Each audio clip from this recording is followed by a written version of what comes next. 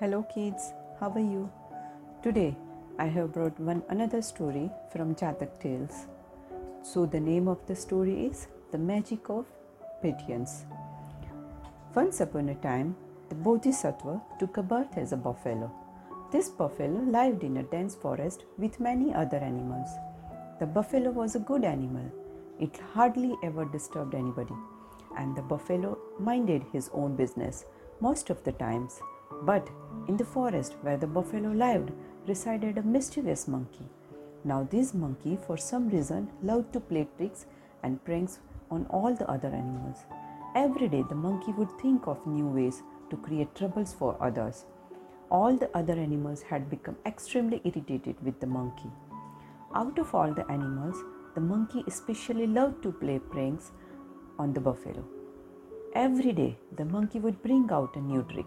The monkey would pull the buffalo's tail and he would throw his nut at the buffalo's head, or he would jump on the buffalo's back from the treetops. But the buffalo was so patient. The buffalo never said anything to the monkey, nor did he ever complain. The buffalo went about doing its own things. All the other animals had had enough of the monkeys, and they wondered why the buffalo was so silent. Then one day, the elephant asked the buffalo, "Why are you so quiet? The mischievous monkey has been playing tricks on you day after day, and yet I never seen you complain. Why is that?"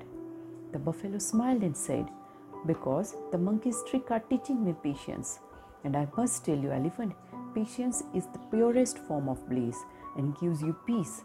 The monkey had been hearing this from the treetops. Suddenly, he felt ashamed of his immaturity.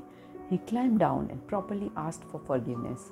Since that day, the monkey never played tricks on any of the animals. So this is all about the power of patience. So kids, what you learn from this story? We have to be patient all the time, right? So this is all about today's story. Let's meet tomorrow with some new story. Till that, goodbye, good night, and do take care of yourself.